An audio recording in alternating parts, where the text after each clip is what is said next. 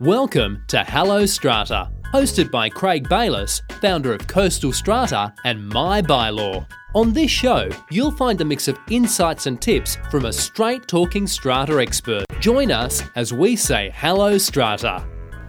You know, I often wonder, why isn't there a central register of who the strata manager is of a certain property?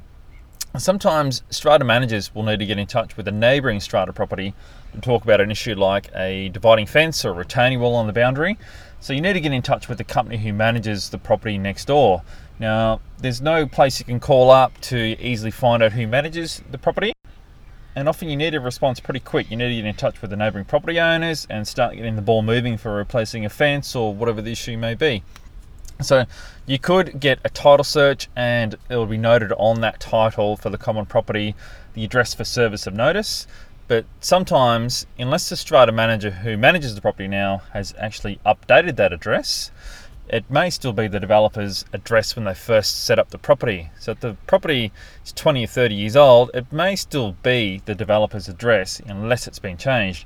And it's pretty common that that address is just left as is. Strata managers don't always update that, so that won't be helpful in a lot of cases. So the strata manager could ask their clients to simply go next door and ask any resident there who's the strata manager of the property. But sometimes you might find that that neighbouring property has all tenants and you're not going to get any luck with that. They might actually know who the strata manager is. Strata managers don't often display signs on site saying who the manager is of the company. You could go on site and look at a notice board that might give you a clue. If there's something on letterhead that might tell you who the strata company is. But if all that fails, you might just have to get on the phone and try and call a lot of strata companies in your local area and try and see who manages it. There's no central register. There should be. We've got thousands of strata properties in our books. We know who manages what, but there should be a central register to help everybody out.